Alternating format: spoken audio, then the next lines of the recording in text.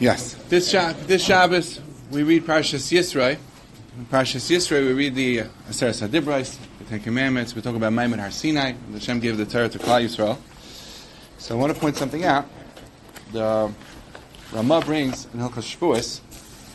Ramah says that the minig is on Shavuos, which is the day we celebrate Matan Torah, that the Torah was given. The minig and the shtach hasavim b'Shavuos. The minig is to spread out shrubs on Shavuos, Beis HaKnesses, Babatim, in the shuls and in the houses. Zecher l'simchas Matan Torah, as a reminder for the simcha of Matan Torah, the happy times that Matan Torah was given, that the Torah was given.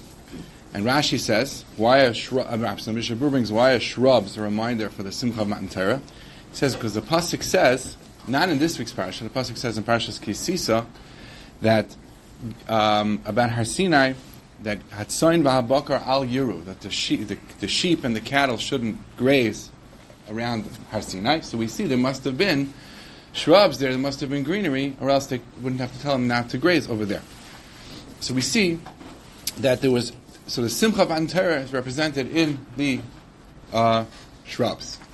If you see the Bnei Yissaschar brings from a medrash that the minig evolved into not just shrubs, roses and flowers. How do you say flowers? Bluma. In Yiddish, right? So thank you.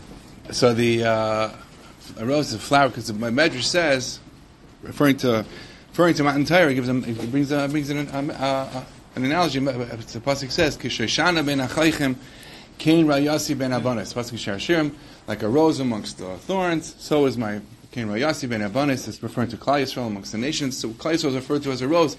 Klal Yisrael receiving the Torah brings out the great fragrance of Klal Yisrael. So that's why the minig became that way. Why? So an interesting thing to point out is that this pasuk of Hatzain v'Habakar al Yitro is not mentioned until Parshas Yisro, until after the Chet Egel, when the luchos were given the second time. But by the original Matan Torah, which we read about this week, when the original luchos were given, it doesn't say that. But it's clear from Chazal. We'll see that Chazal assumed that this was true not only before the Luchas Shniyos that there was Asavim, there was also Asavim even by the Luchas Rishonos as well. And why is that? Because we find the Gemara says in Tainus, the Gemara brings a story that Rav Nachman bar Rav Chisda asked Rav Nachman bar Yitzchak to come to join them where he was, because he felt that the people that Rav Nachman bar Yitzchak was living amongst were not so chashuv, not so special. He said, come to us. Amar Lei said to him, no. Rabbi Yossi says, it's not the place where a person is that brings him honor, brings him covet. It's the person himself. He brings honor to himself. He brings honor to the place that he is. So just because where you are is a more honorable place, I don't have to leave my people to come to you. And he says, how do we know this? We know this from what it says by Har Sinai. Because by Har Sinai, the pasuk says that as long as the Shekhinah was on Har Sinai, and the Baruch Hu was there, the Torah says, Gam hatzayin v'habakar al Yitro el mala'arahu. Even the sheep couldn't graze over there, because there was a special thing about the Shekhinah being there. Once the Shekhinah left Har Sinai, the Torah says, and that's the pasuk in this week's parasha, that after Matan Torah, there was going to be a long blowing of a horn, and then everyone could come back on the mountain. So you see that once the Shekhinah left the mountain, there was no holiness anymore. You're able to go on. So it's not the place. It was the fact that the Shekhinah brought the honor. It's not the place that brought the honor. In fact, and he says, we find that about the Mishkan itself, the Mishkan also, which was put up and taken down in the Midbar constantly. When the Mishkan was up, there was restrictions. It was let it come there. But once it was gone, there were no restrictions. So you see that about the Shekhinah. So we see in our parsha, it becomes even more interesting that our parsha says, now this week's parsha, before Matan Torah, the Torah tells us, tells us that you're allowed to go on to Har Sinai. It doesn't tell us about the parsha that says there were Asavim, about the Asavim, which only tells us about later, and about the Isurim. Okay, well, I wasn't clear, but we'll see one more Chazal, and we'll see what I'm saying. There's another Gemara. The Gemara says in Be'ah, the Gemara says there's a concept of Davar Shebeminyan, Tzorach Minyan Achar L'Hatira. That means something which was instituted by virtue of a vote amongst the Rabbanim, that requires another counting of votes to take it away. It doesn't go away by itself, even if the reason for the takana is no longer applicable. It sticks around until you actually take it away. And how do we know this? So Gemara says we know this from the pasuk in this week's parsha, because it says, and when we blow on a long blowing, you're allowed to go back on the mountain. And the pasuk said in Parshas Yisro, like we spoke out, that Gamat Tzayin v'Abakar al Yitro Amulahar Hahu, the Tzayin Bakar, you can't graze over there.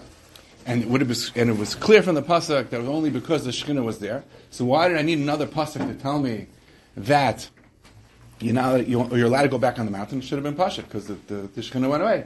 The answer is because something which was instituted sticks around until even if the reason for reasoning falls away, unless you positively remove it, it sticks around. So that's davar of minyan tzarich minyan acher lahatira.